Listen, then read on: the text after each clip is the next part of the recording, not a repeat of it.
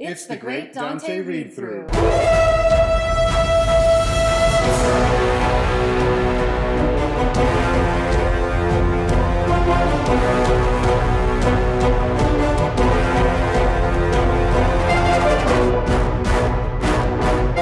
It's the Great Dante Read-Through, where we're reading through all of the comic strip, The Adventures of Nikolai Dante. Co-created by Robbie Morrison and Simon Fraser from the weekly science fiction anthology comic 2000 AD. I'm Simon Fraser. And I'm Edie Nugent, freelance writer and Simon's wife. Join us as we swashbuckle our way through the Russian Empire of the future. Warning, there will be spoilers. We will be talking in depth about these comics, so if you haven't read them yet, listen at your own risk. To join our book club and read along with us, go to shop.2000ad.com to pick up the books in hard copy or digital.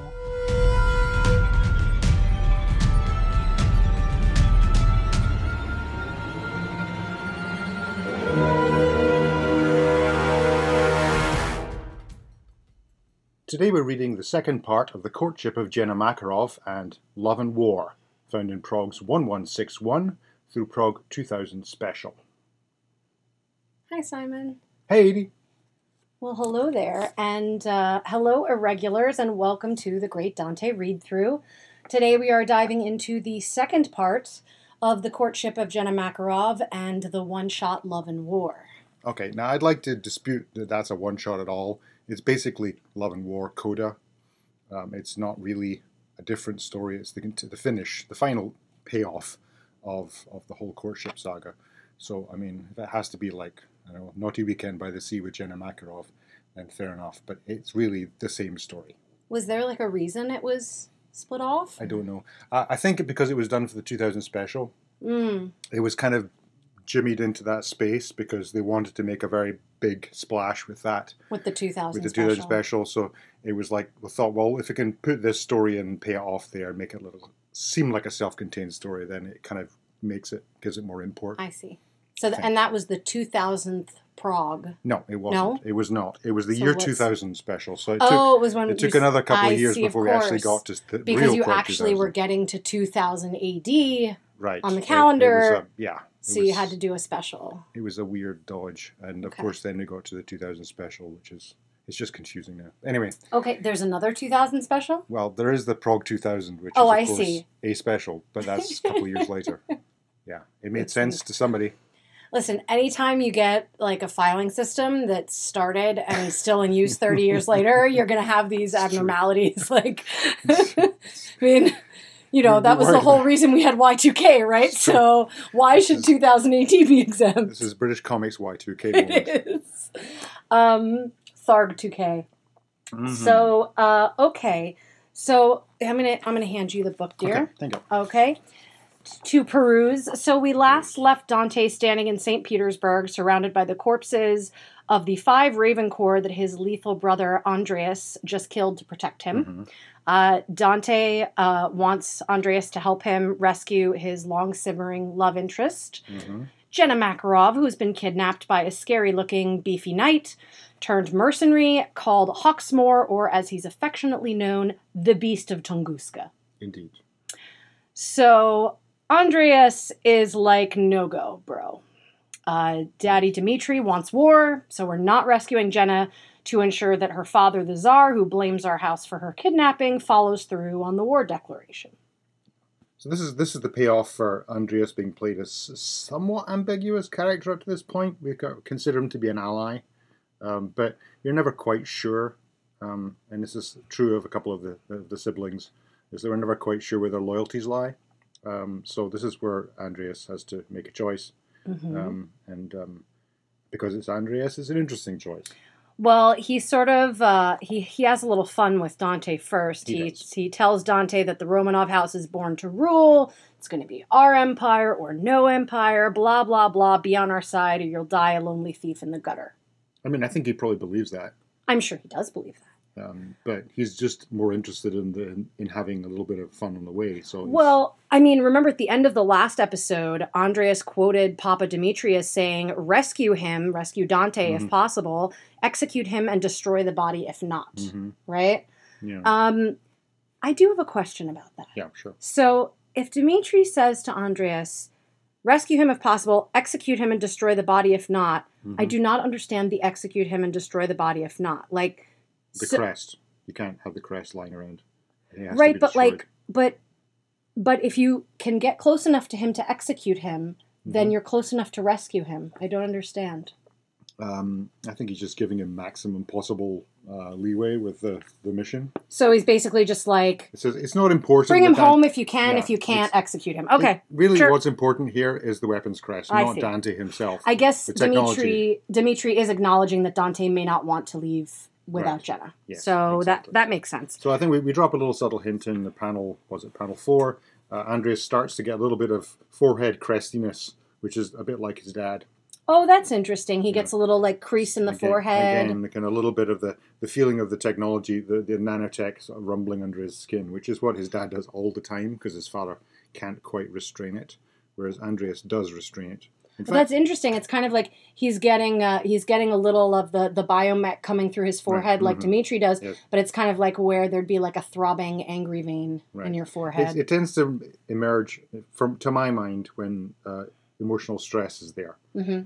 Because the crest is inside the body and it's a contained thing, and it has to a certain extent its own agenda. When in times of emotional crisis, it will kind of leap to the fore like a stress response, and it will be a person who has a crest will become more tuned, more capable of decisive action, more aggression, more destruction. So he's like if primed. Bruce Banner starts to look a little green around the gills. Bingo. It's that. Okay. That was my idea for that. And so that was your idea. That wasn't in the script. I don't think it was in the script. I don't remember. Maybe might have been in the script. But you feel like it was your idea, so maybe it wasn't. It's hard to tell the difference between Robbie and my ideas. We discussed it so extensively at this point. It's like they feel like the ideas of one creative force, which is of course the ideal.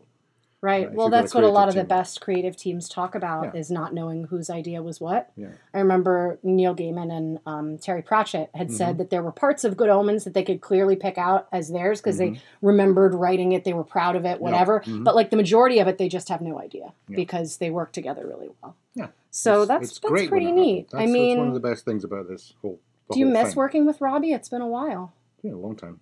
Yeah, I do. I mean, it's nice. It was nice getting Robbie scripts. It's a fun thing.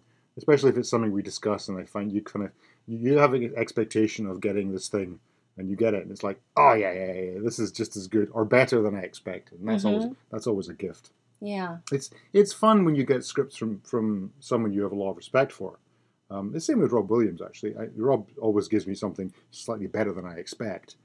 And it's just somebody. The Robs have done well by you. I know. I don't think I'm going to work with anyone who's not called Robert. That's a requirement now. Yeah. Well, in any event, with Andreas saying like, you got to come with me or else, Dad's giving me leave to kill you. Yeah. Dante says there's no way he's not going after Jena, whether that ruins his daddy's war plans or not, and that he'll see him in hell, a la Han Solo riding off into Frozen Hoth in Empire Strikes Back. I always notice when he slips the Star Wars lines in there. I always notice it. Andreas then asked Dante if he would throw away wealth and power and the chance to rule an empire on a woman.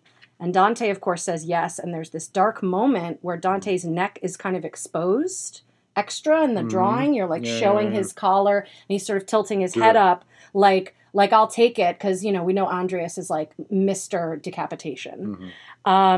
And Andreas aims his blades at Dante's stomach, which good thing Dante thought to hold his hands up in front of his stomach. And the blast hits his shackles that he's still wearing from having escaped the Imperial floating space egg palace, and frees him. Yeah. And then he lights a cigar. And strolls off and says, because Andreas is yet another James Coburn. Well, and he also kind of says, like, I would do that too. You're a man after my own heart, which I don't know if I believe, but I kind of like that Andreas sees at least part of himself that way. Yeah, I mean, he may be deceiving himself, but it's charming. We'll take it. It's charming. So meanwhile, back at the Tunguska Alienation Treehouse of Horrors zone, ranch. Yes. In Siberia, the Beast is trying to serve Jena some ugly-looking meat. Gnawing on a ribcage. He's worried that she'll get too skinny. Yeah. trying to feed her up. Yeah. Oh, It's God. like the witch in the cottage in Hansel and Gretel. Yeah. He's still holding out hope that he can somehow turn this kidnapping into like a Stockholm Syndrome love story and get Jenna to willingly marry him. Mm-hmm. And Jenna throws her plate in his face. So yeah, that's working for you. yeah, it doesn't seem likely. No. He then reminds her that she once had feelings for him and threatens to take what he wants by force. When she had feelings for him, this is when she was a child? I believe so, yes. When he talks about how she was a child and he was a knight and he told her stories? Yeah, I don't think this guy spent an awful lot of time with women. I guess not. Or indeed human beings. That is some Game of Thrones-ish right there. Yeah, like, well, you were 11, Sansa Stark, and you loved me, right? Like, what? You were promised to me since puberty. Dude. Or before.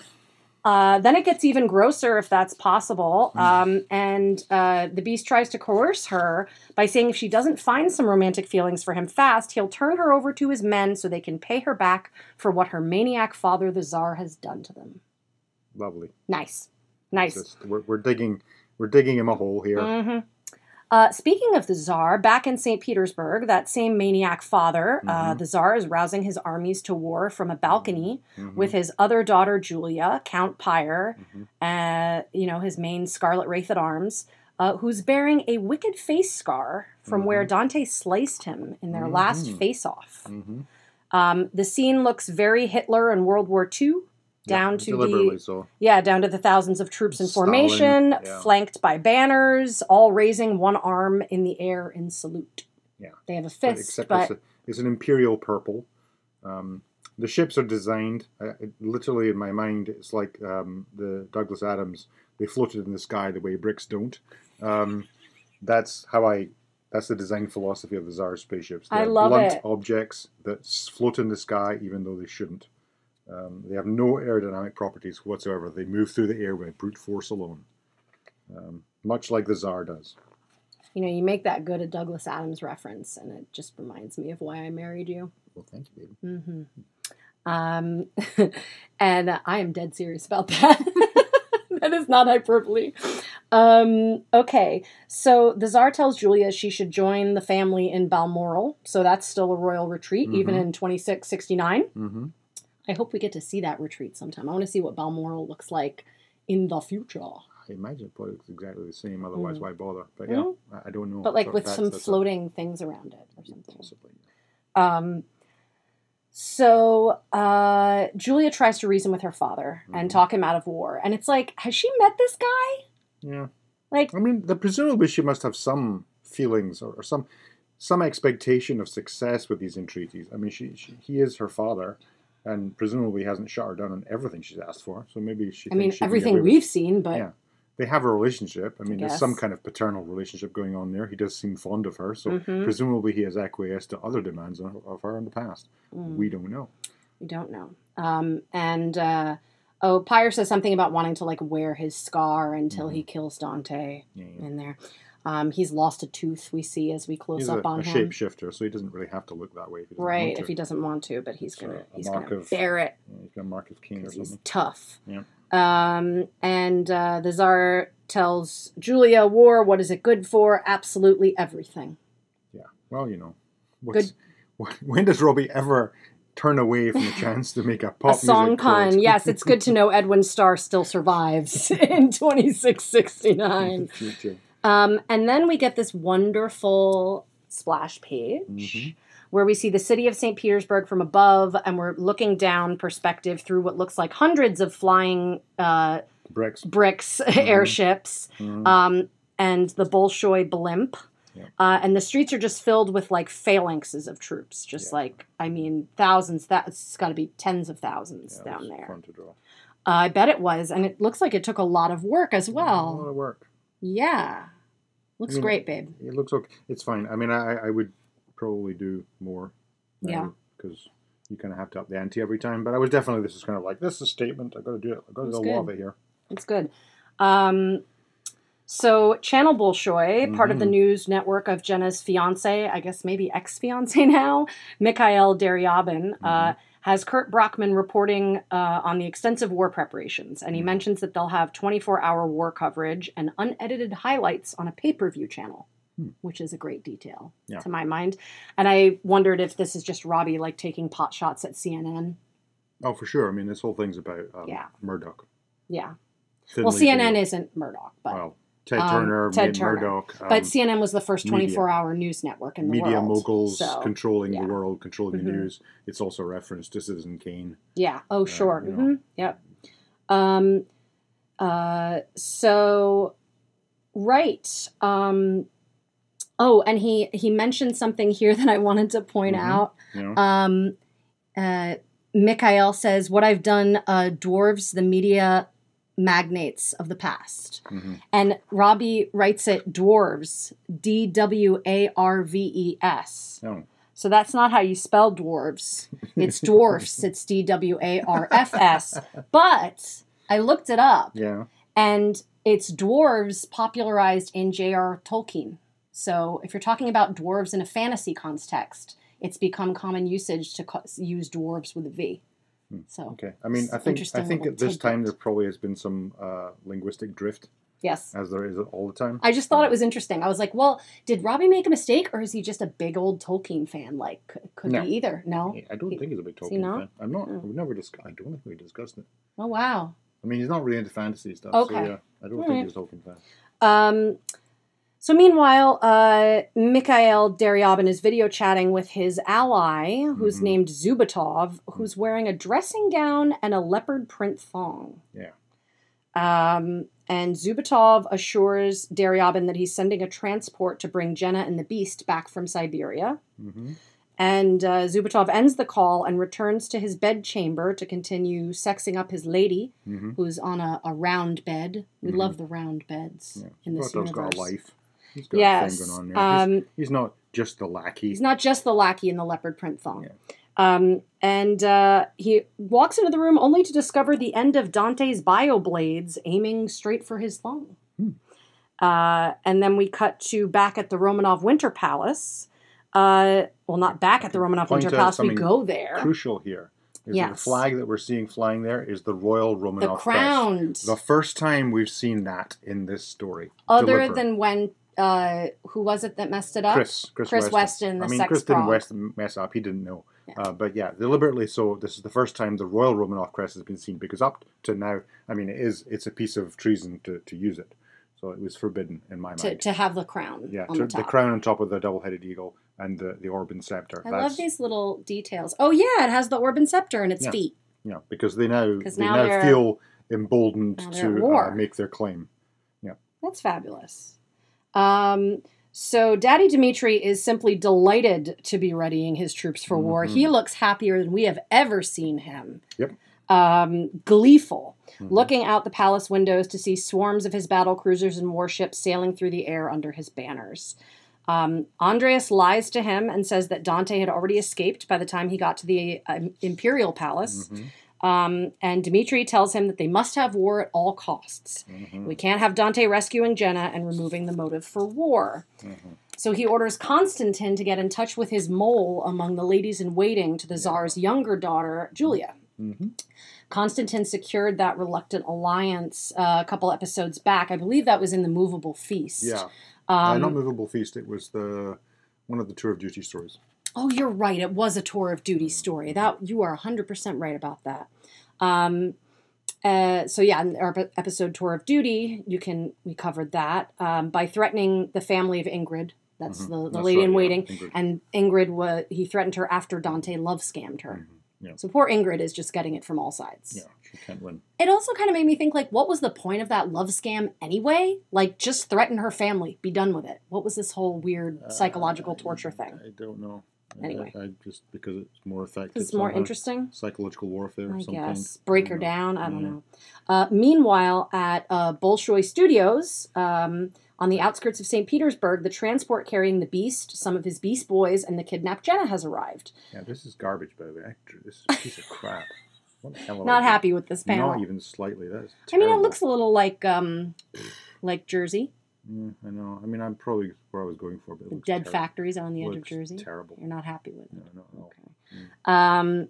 Noted. So as they disembark, Dante carries out his possibly worst plan so far in the series, and that is saying something. He poses as Zubitov trying to take custody of Jena for Deryabin, while only wearing a hat as a disguise and standing in front of one of Jena's giant "Do You Trust This Man?" naked Dante billboards. Yes. Like, he should have worn his gentleman thief getup. That always works. Nobody recognizes him, man. You know? I mean, Zubitov wears thongs for his conference calls. This guy's unpredictable. He could be dressed up in a little Dread Pirate Roberts black mask. Anyway, missed opportunity. Again, the poster's peeling off. But it had, like, why would it the poster is behind him is peeling off just on the just in the area where it would show Dante's manhood, shall we say. Garbage lettering on this. I know you had as I was reading through this, the "Would you trust this man" lettering, I was like, Simon is going to have a fit. I'm so embarrassed about that. Listen. Oof. Anyway. Okay. So, so Jena barely gets to sarcastically applaud Dante's meager efforts to save her. And if you want to feel a little bit better about your drawing, honey, let's look at Jena sarcastically applauding, because that's great. Okay. You know exactly what's going on there. Yeah. And Dante, he's our man. If he can't save us, no one can. I mean, it's just like the most pathetic little clap, and like she looks perfect there. I love that. I love that look. Well, that was the meat and potatoes of the thing for me. Yes, anyway. It was the most important part of it. So she barely gets to sarcastically applaud Dante's meager efforts to save her before the Beast Boys open fire. Jena legs it, and they shoot out the entire bottom of the billboard trying to kill Dante, who's standing in front of it, and succeed in bringing the billboard crashing down on top of all of them, crushing them to death. Dante escapes. Have no fear, milady. The royal bodyguard is here. Right, because, that was totally his plan. Not. Have no fear. You nearly crushed me under a giant pornographic picture of yourself. I'm probably safer with Hawksmoor's cutthroat than I am with you. Yes. They have a lovely little back and forth argument about how crap this rescue was. Yes. Even if it was effective. And Dante says he only takes risks when there's something worth gambling for. I'm fond of this, though. The silhouette. I don't normally do silhouettes. I always think they're kind of cheaty. But the two of them standing there where she's just going at him and she's like hair styling all over the place and she's pulling up her dress and he's just like backing off because he's not sure what to do next. In the midst of this argument. I'm fond of that. That's cute. That makes me happy. Yeah. So yeah, he says, he only takes such risks when there's something worth gambling for. And they make out. They make out. And Dante gets that soft Dante in love look. The soft Dante. I call it soft Dante, because his face softens and his little hair drifts in front of his eye, because he's a romantic hero. He's a soothed Dante. And he tells Jena that her fiancé Deryabin is the one responsible for her kidnapping. And just then the Bolshoi media blimps fire on them, or blimp fires on them, and demands Dante's surrender. And just as Dante tells Jena to run, the beast comes out of nowhere and hits Dante in the back of the head with his formidable sword, the butt of his formidable sword. I think you'd hear that powered armor coming. Yeah, it'd be like...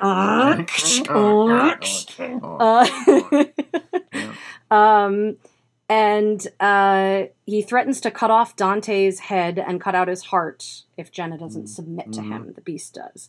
So Jena hangs her head and says he can do what he wants with her, just don't hurt Dante. And the Bolshoi blimp throws a ladder down to the beast, and he and Jena climb onto it and are whisked away into the sky. Dante manages to stand up and watch them board the blimp, and then tells his crest to try and hack the gravitational system of the destroyed billboard. Which I don't get. I never got it. I don't understand it then. I don't understand it now. Why does the billboard have an anti-grav system? Why not just stick it on a post? Doesn't make any sense. Because it's the future. And why have a post when you can float? True. Okay. Sure. I'm going to no prize that right here. I got it. So does the billboard float? yes, this is no. Why does the billboard have an anti-grav system when it's just like 3 feet above the ground? Because the pole billboard option is cheaper, and this is Jenna's smear campaign. And someone saw her coming a mile away and was like, "You're a rich bitch. Oh. You should pay for the more expensive the anti-grav deluxe billboards to deluxe shame version. your not lover." And she went, "Sure, of course, only the best for my revenge," and that's why. So there you go. I buy that. Yeah. So back at the blimp, Daryabin explains why he had Jena kidnapped to her, that he just couldn't allow the Tsar to compromise his media empire by forcing their marriage, thus forming like a permanent alliance to the house of the Tsar. I'm just looking at this, and I can see that Gary is still airbrushing this at this point. This is not computer colored. This is done. We're getting an overhead shot of the inside of his headquarters in the blimp, and it is. I really like that the sort of spatter effect he gets. I don't know how he does that with the airbrush, but it's something I kind of like, and I kind of maybe want to pick that somewhere else. I like the texture. Just a little bit of a tooth there. It's not too perfect, which is good. I don't like drawing things that are too perfect. I don't like airbrush tools. Yes. They're kind of boring. And they make everything look like plastic. So I like the fact that it's got a little bit of tooth. Yeah, you're a big fan of textures. Textures, yes. That's because I went to art college, and art college is all about textures. I used to take pictures of textures for you that I found in the wild that you could use on Doctor Who covers. I've been compiling a whole folder full of textures. I'd be like, ooh, that mold looks cool, and take picture of like mold on a subway wall and send it to you. Yep, I use that. That become a time vortex effect in Doctor Who. Listen. I felt excited. It was like fun. I could kind of look at the world in a different way. Like, ooh, disgusting. Let me take a picture of it. I can use it. I mean, the subway is full of textures, let me tell you. The New York subway has life forms growing there which are not known to science. Yeah. It's a texture bonanza down there. True. There's been a study of New York bacteria, the New York subway bacteria. Oh, yeah. And they realized some of them were actually unknown to science. Yeah, it's its own ecosystem. So, I mean, there are like stalactites. Are those the ones that hang, stalactites? Yeah. There are stalactites there that have formed. It's wild. So Daryabin figures the Romanovs, his grand plan is he figures the Romanovs and the Makarovs will destroy each other in the coming war, and he'll get great ratings and even more power, and then put himself up as the next Tsar of the Russias, a.k.a. Earth. And then he says how Jena should be flattered her family would go to war for her, and also that the Beast could have had any reward for aiding Daryabin in his plan to kidnap her, but he only asked for Jena, so isn't that sweet? Shouldn't she feel good about herself? And then Daryabin says he doesn't go in for romance. He just likes to watch. Yeah. Ew. Yeah. Ew. He's so gross in all of these panels. You draw him so smarmy and gross. It's great. Yeah. In looking at it now, I'm looking all these TV screens are surrounded by. It's like there's nothing on them. So I think if I was doing that again, I would put all this kinds of stuff in there. But it's much harder to do then. Than it is now, because now I can 99 at this point. Yeah, because it's all done by hand. So like, if I was doing it now, I could drop like little TV programs or something in the background subtly, so they don't conflict with the action. It's difficult to make these kind of bright, gaudy spectacle things in little screens in the background not conflict with the action. So I would do that now. Yeah, there's lots of things I could do now. Well. Regrets I've had just as we're totally grossed out by Daryabin, Robbie knows we're done with this asshat too, because at that moment, here comes Dante. Would you trust this man? Hitching a ride on the Would You Trust This Man Naked Dante billboard that has successfully, I guess, had its gravity field hacked by his weapons crest. And it's flying through the air. Dante clinging onto the side, and the billboard slams into the Bolshoi blimp, and the impact takes out the front of the thing explosively. And I'm like, how did you know you weren't going to, like, kill Jena? Like, this plan... How does he know he's not going to kill himself? This plan... doesn't make any sense. Well, but he doesn't care about himself, you know? Like... He's always going to find something to swing from, in this case, by magical means. Yes, he backflips off the billboard, drags his bioblades through the side of the blimp, riding the split seam better than a rope swinging from a chandelier. Kicks out. And Jena is genuinely impressed. Yeah. She's like, what the hell? Also, nice Dante butt shot. Yep. Very nice. That's a crotch shot. Well, yeah. It's full on. I mean, you're not really in the crotch. You get a little bit of crotch. It's a sliver of crotch. There's some crotch there. But anyway, lots of thew, manly thews. Of the two of us, one of us likes men. Trust me, it's a butt shot. Gotcha. I like men too, but just not that way. Don't tease me. So, meanwhile, Julia's royal floating carriage is on its way to Balmoral through the lovely, bucolic countryside under Ravencourt escort, when suddenly it comes under heavy attack. Julia can't figure out how they were found, and her handmaiden Ingrid confesses through tears that she betrayed her mistress because they threatened her family. Yeah. And Julia then exits the crashed carriage to find her Ravencourt escort have become a pile of burning corpses, and runs into Constantine, who swiftly executes her with a power blast. Yeah. No monologuing here. No, it's like real cut and dry. She sees him. He says, "The horror of war, Lady Juliana." She says, "Constantine." And then he says, "Don't you just love it?" Bshoo! Yep. And then he walks away laughing, leaving Ingrid to weep over Julia's body. Yeah. Very sad. Julia. Can we take a moment for Julia? Yeah, seriously, another great female character fridged. Oof. Body count. It's piling up. It's piling up. Well, I do have a dram here so that we can that we can toast Julia's death. Are we drinking every time we fridge a character? Yeah. Okay. Because we gotta at least mark the occasion. So there we go. This is the Glendronach 12. This is the end of the bottle. We're killing the bottle as we kill Julia. If you're taking drink recommendations, Glendronach 12-year-old is excellent. It's very good. The 18 is actually really, really good. Nicely sherried whiskey. Quite expensive. But very warming as it goes down. Doesn't burn if you're like me and have a little acid reflux sometimes with Scotch. This stuff is burns just the right amount. So it's very good. Whiskey that loves you. Yeah, it is a whiskey that loves you and warms you.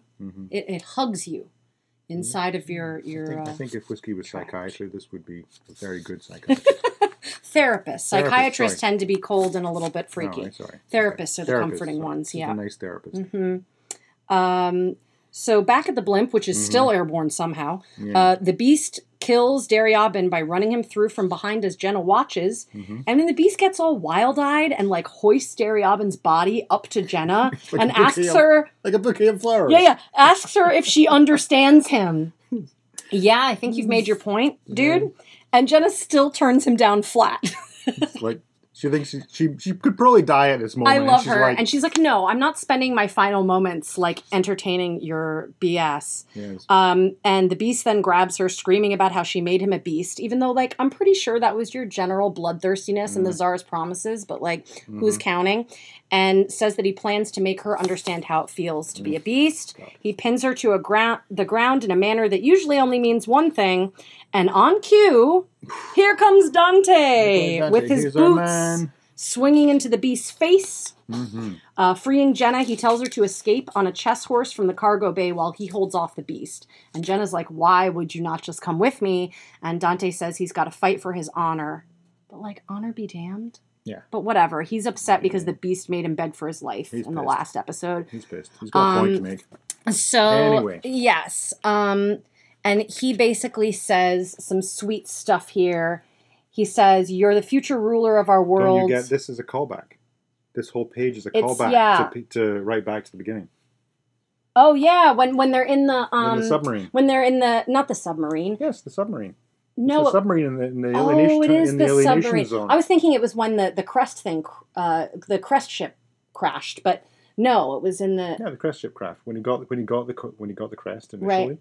And then they go down into the submarine. And they're hiding from the twins. The twins. The twins. The toxic twins. Yes. So he gives the bullshit speech. Alexander and Alexandra. He gives her the bullshit speech then. And the things I say to get into women's pants. And now he's really saying it. This is exactly the same. It's the exactly same words? It's exactly the same. Oh, that's so cool. So he says, "You're the future ruler of our world. You have to live. You have to stop this war.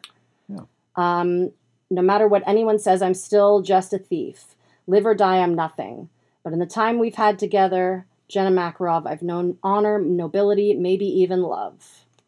And she says Nikolai, and he says, "Just remember me sometimes." Maybe over-egging it a little bit. And he kisses her, and tears running. It's sincere. Listen, you cannot over-egg a "I'm about to die valiantly in a burning blimp" scene.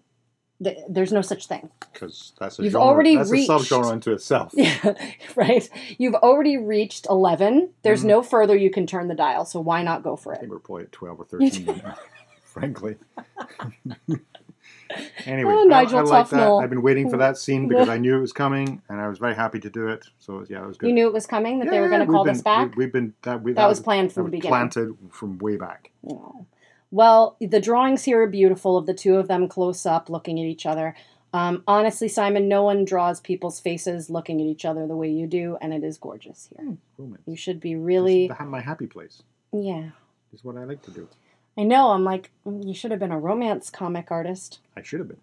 That would have been great. But you're... Unfortunately, there aren't any romance Yeah, unfortunately, that genre kind of died. Yeah. Should bring it back. I want to bring it back. I I need to start writing some queer romance comics for you to draw. Do it.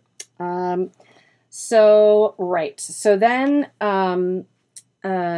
let's see. I like how the Beast of Tunguska has been sitting idly by waiting. Yeah, he's just been like waiting for them to finish their like kissy face. And then let's just get on with the violence now. And politely. And Dante and the Beast gnash their teeth at each other, and their swords meet dramatically. Fuck. And that was the end of the episode, so it's like... And Jena escapes on her flying chess horse and looks tearfully back at the blimp. Here, you take this book, my darling. Where Dante and the Beast are dramatically fighting in a very Empire Strikes Back Jedi sort of lighting happening here. Yeah. It's all burning. Everything's on fire. Yes. So there's lots of action here, and I'm going to spring something on you right now, Simon. What's that? The next, 3 pages are just action. Yes. So I want you to describe what's going on. Oh, really? Yeah. Oh, okay. The Beast takes a swipe at Dante and removes some buttons from his jacket.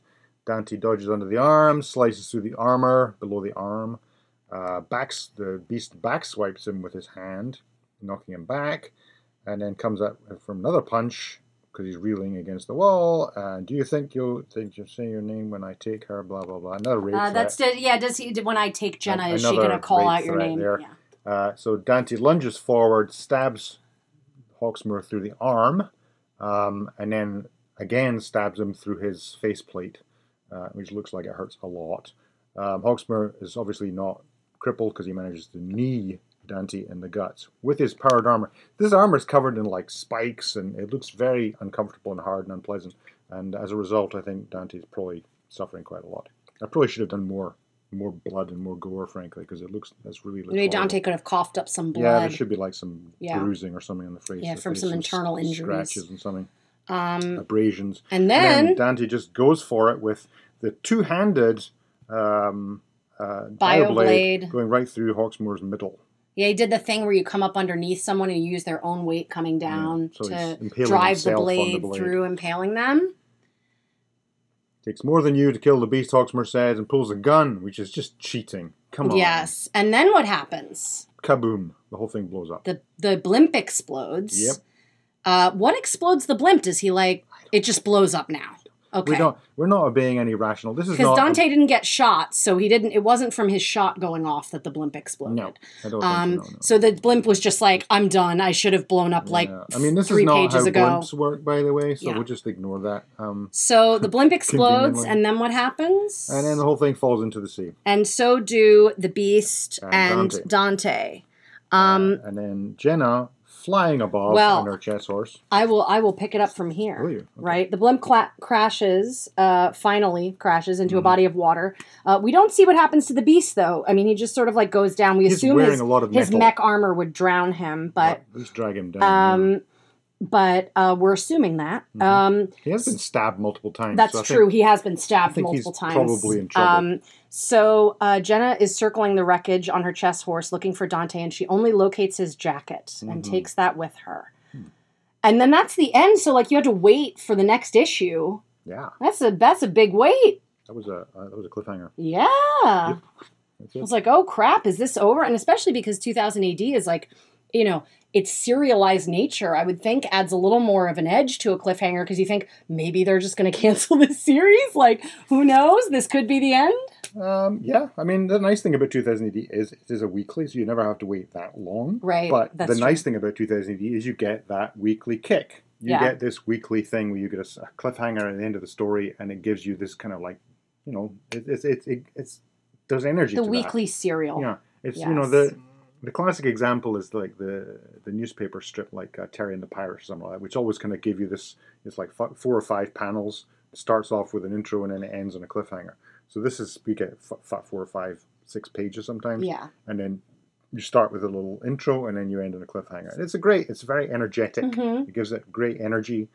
Pushes Pulpy through. goodness. Pulpy damn goodness. And it calls back to Flash Gordon series, Yeah. the old Republic serials in the movies, which you may have seen. King of the Rocket Men, Flash Gordon, Buck Rogers, this stuff, which is great. Very entertaining. And, you're never complacent because they don't let anything sit for long enough. Nobody's sitting around talking too much. And there's not a lot of sitting around talking in Dante.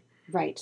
For this very reason, because it's a pulp. It's a pulp that moves. It's got energy and is always cliffhangers. Yeah. Which I like. Yeah. Well, we all like it, or else why would we be here? Anyway. So Love and War begins with Jena explaining in a voiceover that she contacted her father to tell him that she escaped and then traveled to the Baltic coast and bought a fisherman's elevated shack on the beach to hole up in. She bought it with a jewel that she had secreted on her person. Those royals, they're always carrying like jewels in the hem of like their underwear to like Who knows? in an emergency. I find it interesting that she chose to rent this kind of weird fisherman's hut. She's sad. This is her emo stuff. This is why her and Dante are a good pair, is because they both emo out like hardcore. She clearly wants to have some kind of like tragic suffering. Yeah, I mean it's raining. It's like a windswept coast. The trees are bending in the wind. It's perfect to like mourn your not lover. Well, yeah. So we see her hunched over an old, what the heck do you call this stove? It's just like an cast iron stove for warmth, wearing just her undies and a blanket. And Dante's jacket is next to her when who storms in the door? Dante! And his shirt is ripped to shreds and he's dripping wet and hopping mad that she didn't find him in the blimp wreckage. Yeah. So he had to make it to her shack by himself. Now here's my question. How the heck did Dante know where she was? She flew her chess horse up the Baltic coast. What? Maybe he asked. Maybe he walked along and he asked people. It's like, did you see a flying chess horse lady? And they went, oh, she went that way. Okay, because what? Listen, this is not the most interesting question. All right. Asked this Listen, it occurred to me. Okay. Okay. I think asking the questions. What's important here is that he made the effort. He made the effort. And it was obviously a difficult thing to do. Yes. But he did it. He did it. Because he felt important to do that. And Jena says she thought he was dead and slaps him for his insolence. He's for yelling at her. He's obviously been like moving around, trudging around or walking up the coast or he hits the right or something. But he's obviously pissed. He wants to see her, but he's pissed at her, which is how you know that he's in love with her. Because he really just wants to go away and do something else and get drunk. But he really wants to see her again, but he's angry at her. So he really wants to see her to tell her how angry he is because he wants her to understand. Making him feel things? Yes, he's some toxic male stuff here? He's just pissed off. He feels like he's been hard done by, and he feels that his emotions somehow, I don't know, he's entitled to offload on her, which is what he does. Toxic masculinity, baby. Well, listen, that's what he's being toxic now. Yes, there you go. So a little bit of Dickoli, a little bit. We'll give it to him because he's been through so much. And then she's like, "I thought you were dead. I thought you were dead, son of a." So she slaps him. He slaps her back. Doesn't look like as much of a slap back. Looks like a little like. I think it's kind of like meh. It's kind of a little. And then she slugs him. And then she full on punches him in the face. Yeah, like full on. Yep. Punches him in the face, and then we see the outside of the elevated shack shaking with the force of more punches and slaps as the two crazy kids throw each other around and cause the elevated shack to crash to the ground. Yep. So inside the now ground floor shack, yes, we see Jena draped across Dante's body. Both of them are naked and snuggling now. Yes. And they joke about their families not approving. Foreplay accomplished. Oh, I think it's afterplay. And the foreplay, the foreplay being the shack falling track, down. Can I just say that this reminds me so much of the episode I love in Buffy season 6 where her and Spike fight each other and then they roughly have sex until the abandoned house they're in falls down around them. Yeah. I'd never seen that at the point. I mean, I saw it afterwards and went, oh, that's familiar.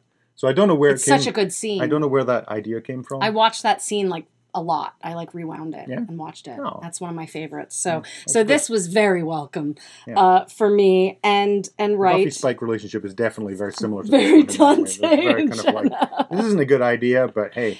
But It's whatever. obviously sexy. They're dysfunctionally lovely together. So Jenna is draped across Dante. They're snuggling. They joke about the family's not approving. And then Jenna says she wants to marry Dante. She can see in him what she and the rest of the Empire see. But, like, let's not get it carried away here, Jenna. The rest of the Empire you're speaking for. But even if he can't see in himself what she and the rest of the Empire see. Maybe a little bit loved up here. She is a little loved not very up. objective.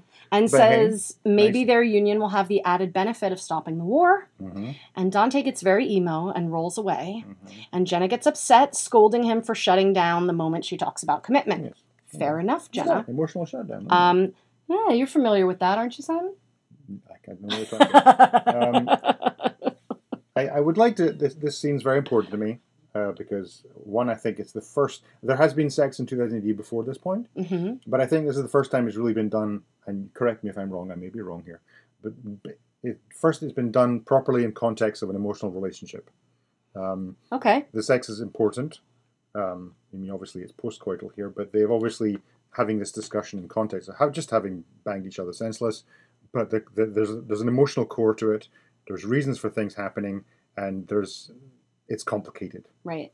It's not meaningful. It's meaningful. He's not just getting his end away. No. He can do that. He knows that's not what he wants. Yes. And this is important to him. Well, I mean, which is a big thing for him. I mean, I mentioned Dante being, emotionally shut down here, jokingly, but this is very interesting psychologically because basically Dante then opens up and talks about his considerable trauma around women he loves. Yeah. Which is considerable. His mom, Ellie, they both abandoned him in life or in death. And he doesn't trust himself not to screw this up. And to abandon Jenna when she needs him because he is still beating himself up over leaving Ellie. I mean, for Dante, the easiest thing is just to walk away. Right. I mean, so he doesn't trust himself. He feels that, I think even while this is going on, he still feels that he probably should because he's in very much uncharted territory for Nicola Dante. Here. Well, I don't think he feels up to the task. He feels strong in some ways, but not strong in, being responsible for someone else emotionally. That's certainly not in the cards for him. That's not something he's learned. Yeah. Jenna says that, but he didn't abandon her because, look where they are now. He came for her. Yeah. He chased her down. He told Andreas, no, I'm going to go for the woman I love. And so she throws herself on him and they start making out again. Beautiful shot of them being naked together and passionately kissing before round 2 or 3 or 4 at this point of their lovemaking. Who knows? It looks like dawn is coming outside. So I think they've been at it a while. Day 4. Day 4. At some point, they're going to have to hunt for 1 food. month later. There's a fishing shack, so presumably. Yeah, they can just eat some fish on the beach. So then later, Dante and Jenna make their way from the love shack. Oh, boy. I had to do it. Thank sorry. you. I'm sorry. Back towards the town, only to see this caravan of peasants abandoning the town with their possessions piled high on carts. Yeah, walking past the shack. That's the shack. That's the shack there, yeah. And Jenna approaches one of them and asks what's going on. And the peasant driving his family in a cart tells her that they are at war and that they're fleeing to find somewhere safe to live, if such a place even exists. And then he drops the bomb. He says, battle lines are being drawn all over the Empire. The first shots have already been fired. The Romanovs attacked, killed the Princess Juliana. And Jenna says, Julia. And starts to cry, realizes what's happened. Dante says, Jenna, I'm sorry, as she crumples to the ground, puts his hand on her back, and she says, don't touch me, Nikolai, don't touch me. And Dante reaches out still and says, don't do this, Jenna. Let them kill each other. We don't have to be involved. We can get away together. Run away with me. Right? So now he's in the Ellie position. Yep. Run away with me. Yep. Run away from this family conflict. Yep. And she says, we can't run from who we are, Kolya. And that to me is this kind of a bit of a callback to the whole Ellie situation where they were we've become what we've hated, that kind of a thing. We're in the same position here. There's a lot of destiny. Who chooses their destiny? And these then powerful people don't seem to get to do that. Right. is interesting. And then we pull back, and in the rain, we see Jena walking away from Dante as he reaches out for her. Mm-hmm. And we have a quote here from Albert Camus. Albert Camus. We used to wonder where the war lived, what it was that made it so vile, and now we realize that we know where it lives, that it is inside ourselves. And Dante is getting rained on and sad and crying. And doing that thing that men do when they're upset, reaching for the back of their neck. That's a Toshiro Mifune reference. Is it? Yeah. I mean, I had an ex-boyfriend that used to do that. Yeah, it's an anxiety thing. Yeah, If you see Toshiro Mifune in Seven Samurai, he does that quite a lot.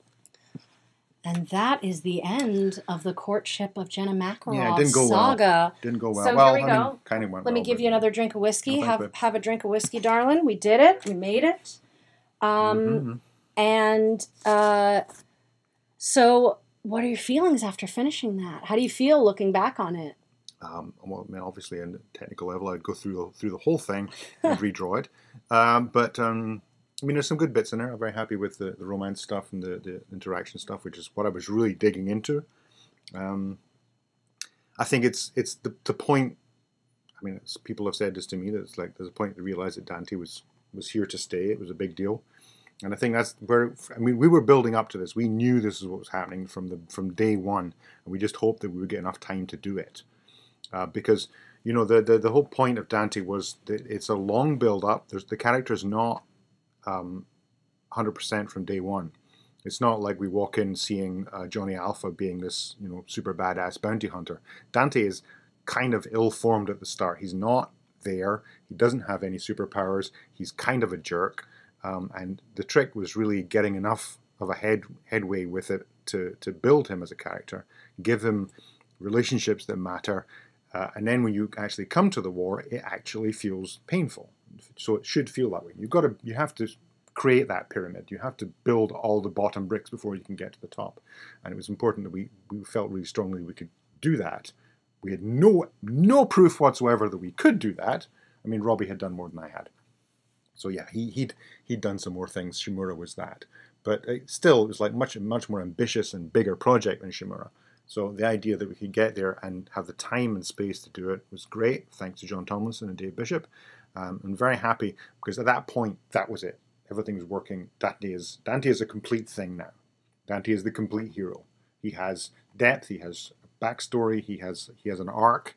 He's developing. We can see where he's going. But we can see the obstacles in the way are considerable. Mm-hmm. There are all kinds of obstacles. They're not just physical obstacles. You can't shoot his way out of this. He has difficult choices to make, and that was very, very ambitious. I felt at the time. I think 2008 he didn't do that kind of thing. So we were kind of overreaching. And a lot of that was down to Robbie basically building this epic. Yeah. Absolutely, Robbie. This epic, but Robbie wanted to make. He wanted to make an epic, and he knew the scale of it, and he knew it was going to be difficult to get done because the scale of it was so large for a 6-page a week story. Yeah. And you can do that in like 20 pages a month or something, but 6 pages a week is challenging to make a big enough scale to it, and that's the thing because it's got a very large scale. There's a lot of characters, a lot of moving parts. And it's important for it to be an epic, for it to have all these moving parts, to have all this scale, and to have the emotional connection to it. Yeah. Dante cares about people. People care about him. And that's also important for you to have an epic. Yeah. So we have to establish the scale of the geography, but also the emotional scale of it. Right. That's the nature of epics. Well, we are closing the book on Dante for today, but we'll be back. Let's talk about when we'll be back. I don't know. When will we be back? When we'll be back. So we're dropping this bomb on you at the end. It's not a bomb. Nobody cares that much. No. But at the end of the episode, this is the end of season 1. You have made it. If you have listened this far, welcome to the end of season 1. We figured this was a great place to stop. Mm-hmm. We're about to go to war. Dante and Jena consummated their relationship, and now it's sad. I say stop, but it should be pause. Yeah, we're going to pause. Picking up later. Yeah. So we will be back. We will be back in some months from now. We're not entirely sure, but definitely before 2022. So, we're talking like fall At some point, we'll come back to you. So this will give you some time to recommend the podcast to some friends. Catch up. They can catch up. They can read through, and hopefully join us for season 2. Our plan for this was to make this kind of an oral history of Dante, not just of reading through it, but what I really wanted to do is interview everybody that worked on Dante. So everyone from Annie Parkhouse lettering on up to Robbie Morrison writing and John M. Burns drawing. So if I can even get 2 minutes with each person or more, I mean, we've got plenty of time here, however long they want to talk, but even if we've only got a few minutes, I want to interview everyone who's worked on Dante, and that means editors too. Gary, we'll have to get Gary somehow. Really? Yeah. Gary will talk to me for a few minutes. I know he will. I'll convince him. It'll be fine. So that's one of our plans, is to have some interviews next season, peppered in between the episodes we're reading through with creative folk. And we wanted to open it up to our listeners. You guys have been so great. Our listeners, our regulars, to come through this with us. Thanks for the feedback and the support. The feedback, the support is just excellent when you tell us that this, is a highlight of your week or has made you doing chores easier or something along those lines. It is really wonderful to know we're all doing this together. It's a wonderful thing, Simon, for me to be able to read through this with you. It's lovely to read through with you. Yeah, so it's very special to us. We are recording this from our bedroom. We are sitting on our bed right now. TMI, baby. Well, TMI. listen, it's got the most soft things. We've got like soft things hanging thing in my closet, big soft bed and curtains behind us. So yeah, this is our recording studio. But yeah, it's personal. So thank you for coming along with us. And if you have any suggestions on what you'd like to see next season or in subsequent seasons as a part of this podcast, please chime in and tell us on Twitter at podtgdr. You can DM us. There's the Facebook community, The Great Dante Read Through on Facebook, the 2000 AD forums. There is the thread under news of the Great Dante Read Through podcast. Yep. And in a few weeks, we are actually going to finally celebrate our long-delayed honeymoon. Woohoo! Which is kind of funny. It's like yay, Dante and Jenna finally hooked up, and they're broken up, and we'll go on our honeymoon now. Yeah. It's like, oh no.